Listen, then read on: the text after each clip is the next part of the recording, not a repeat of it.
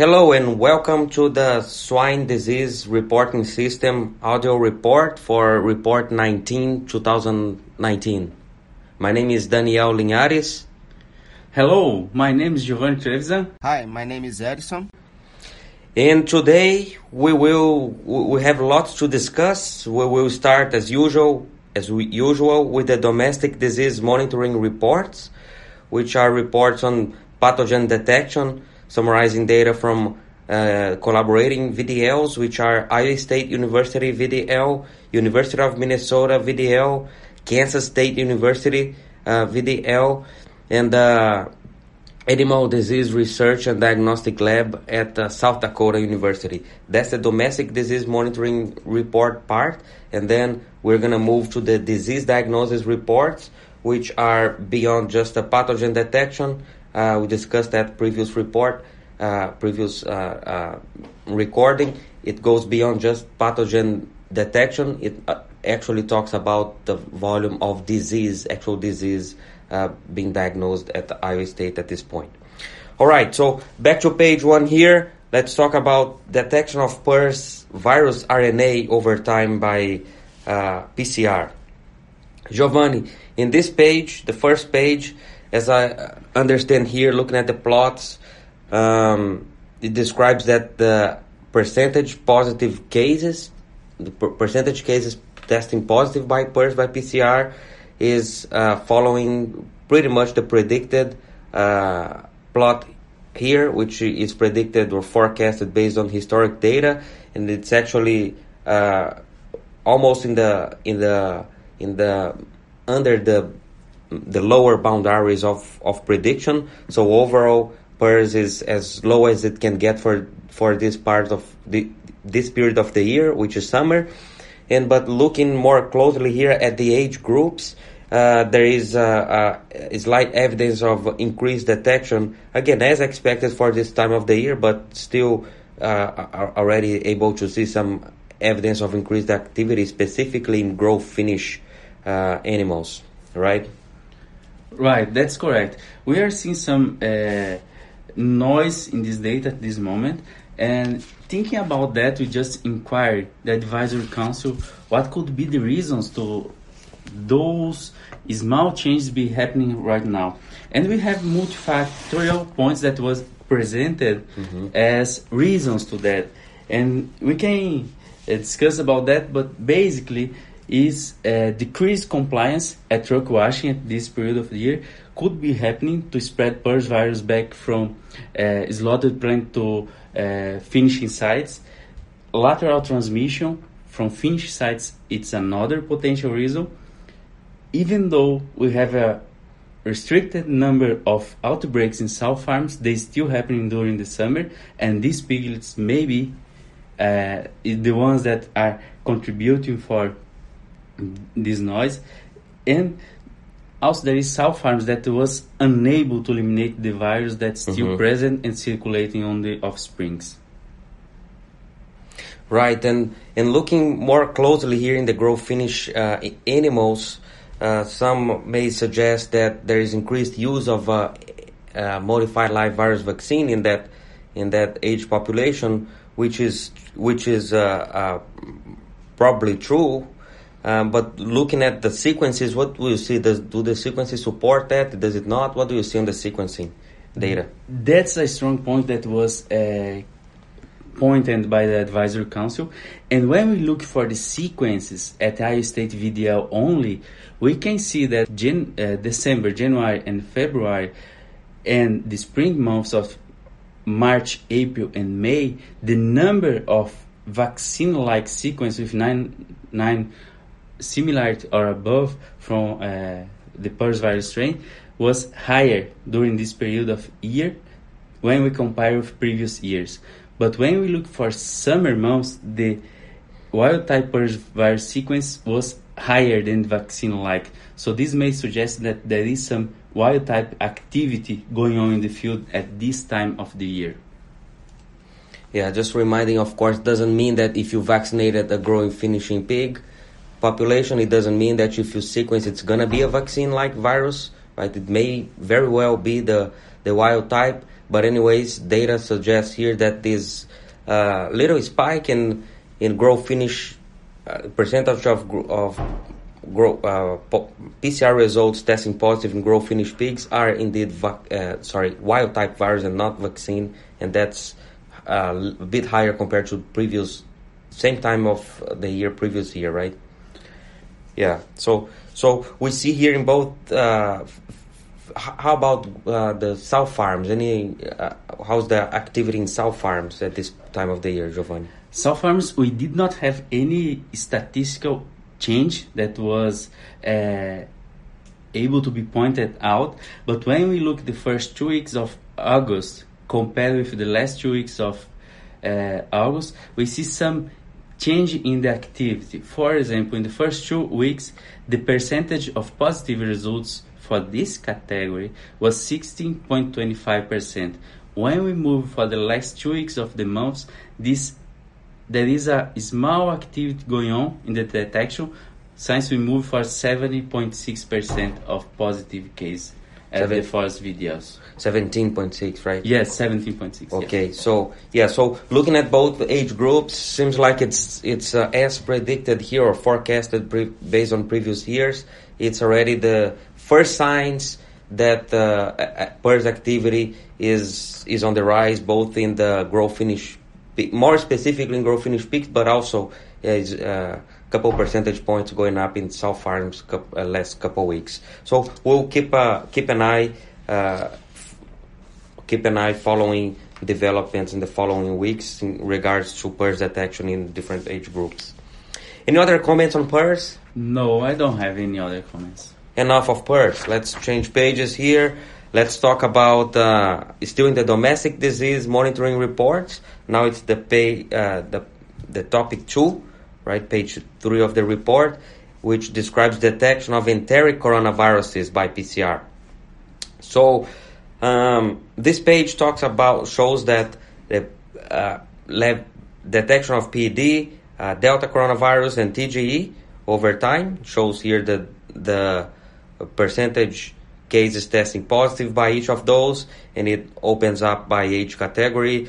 And long story short, for Delta coronavirus and for TGE, activity is pretty low, very limited number of cases testing positive, so no change from what we discussed previously.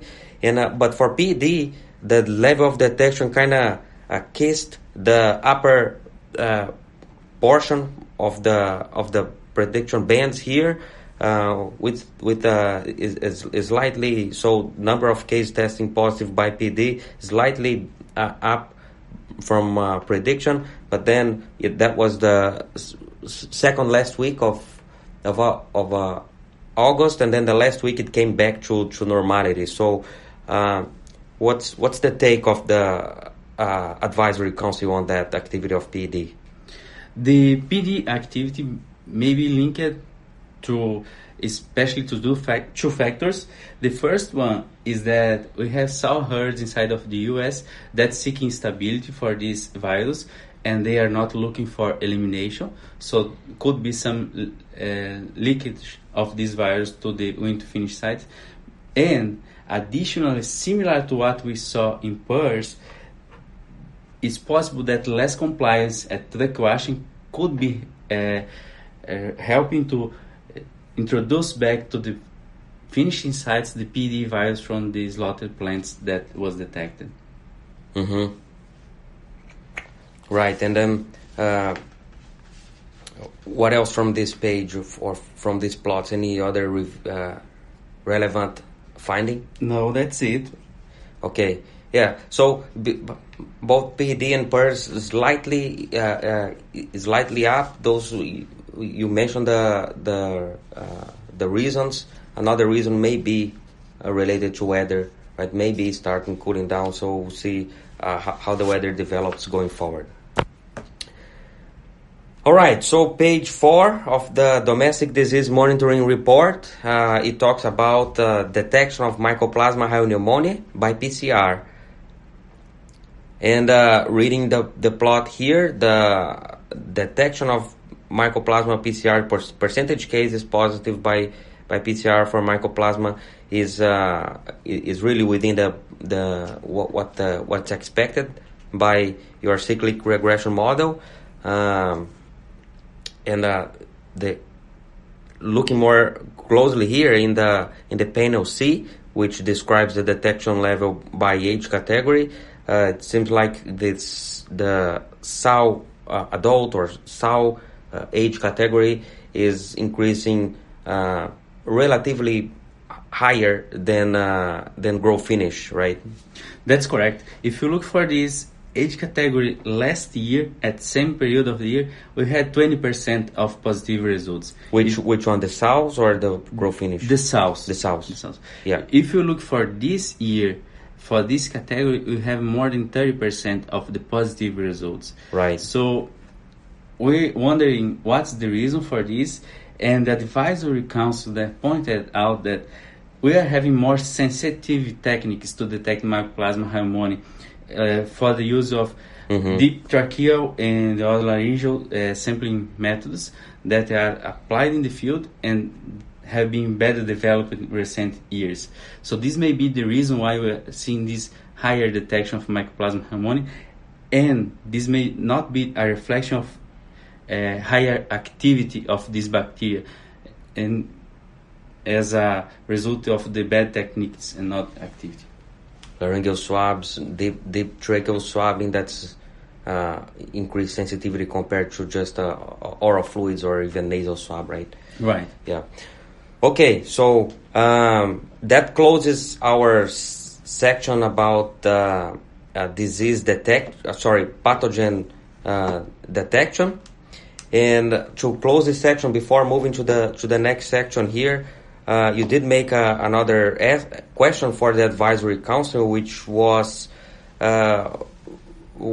should the U.S. swine industry take advantage of the low detection of TGE and Delta coronavirus specifically, and target national or regional elimination programs? And what you hear from them? As expected from a multidisciplinary group, we received opposed opinions. Some says that we should start right away. Others says that it depends on the pathogen that we are looking for. For example, TGE may be a good example to start to eradicate right now, to take out this pathogen from the swine industry and don't see more in the future. But in the other direction, we received answers that say, well, this may be a good example, but it's not a very trade impacting agent and is not high present in the industry. So maybe we should tackle other agents like PD and Delta coronavirus together, because the economical benefit of eliminating these agents will be higher when we compare with a TG that's in the low detection. So everybody basically agrees that we need to start for some agents. It's time to take something out of our bucket of disease, but the opinions which one start and when, they diverge between the members of the advisory group. Anyways, for TGE and Delta, as we've been discussing here, it's amazing how low number of cases are testing positive for those two, right? So that makes you wonder, why not go ahead and eliminate those two? And like you said, since we're talking about eliminating coronavirus from a herd, why not tackling those three? So that's an interesting comment. Yeah, that's correct. If you look for the Delta coronavirus, we have less than 1% of positive results for this month, and we test more than 2,000 cases. That means the number of samples could be even higher, because in one case you have more than one sample. And for TGE, we did not have any positive results, and we test basically the same amount of cases. All right, so opportunity for the industry leaders to consider. All right, so that closes our domestic disease monitoring report. And now we're going to move, we have a couple pages here to discuss about the disease diagnosis report, which again goes beyond just pathogen detection. This is disease activity based on diagnostic codes assigned by diagnosticians at the lab. And for this data here, we have data from Iowa State University, taking advantage of a diagnosis coding system that was developed by doctors Eric Burrow, Ken Schwartz, and the rest of the diagnosticians team, right? So that brings us back. Although that system of assigning diagnostic codes allow us to pull data together and build some charts to describe what are the most common diseases by system, by respiratory, by digestive, by nervous, so on and so forth.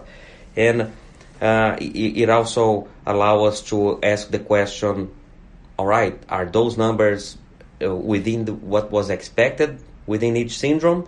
If so, you move on to the next syndrome. If you find something, for example, in the digestive system, there's a spike in number of digestive diagnosis, you could go deeper, right, to this next level and say, is it E. coli? Is it Salmonella? Is it rotavirus? So in each bucket, you are allowed to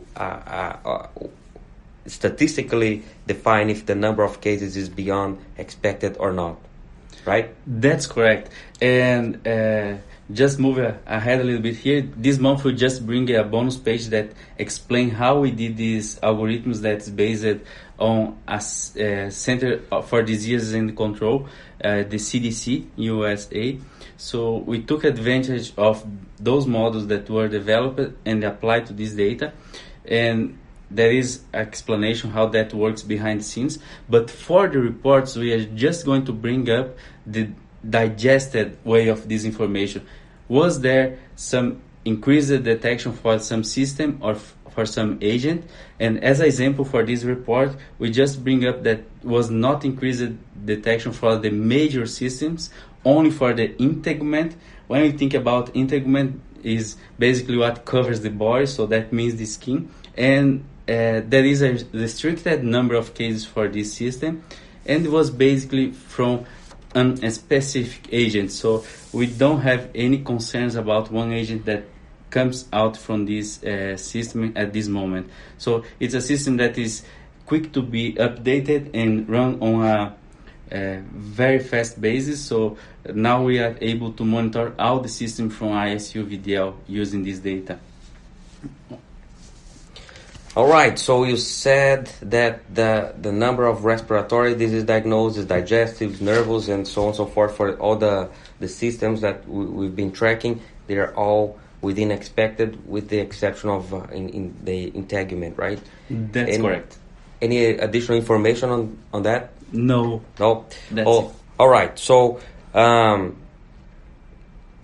what else, Giovanni? So that brings us to the last page here, which is the bonus page. As you said, it's a page describing how the algorithms work for the disease diagnosis kind of investigations. And what else? It's interesting. How about using this model here for other scenarios? Can we use the same approach here for other applications? Somebody may be wondering why they have been tackling for 2 months this information about disease diagnosis. This model and method can be further used by the SDRS project. As you may at this point of time know, the SHIC and the VDL directs approved for us to move for PRRS virus information at a regional level. That means a state level.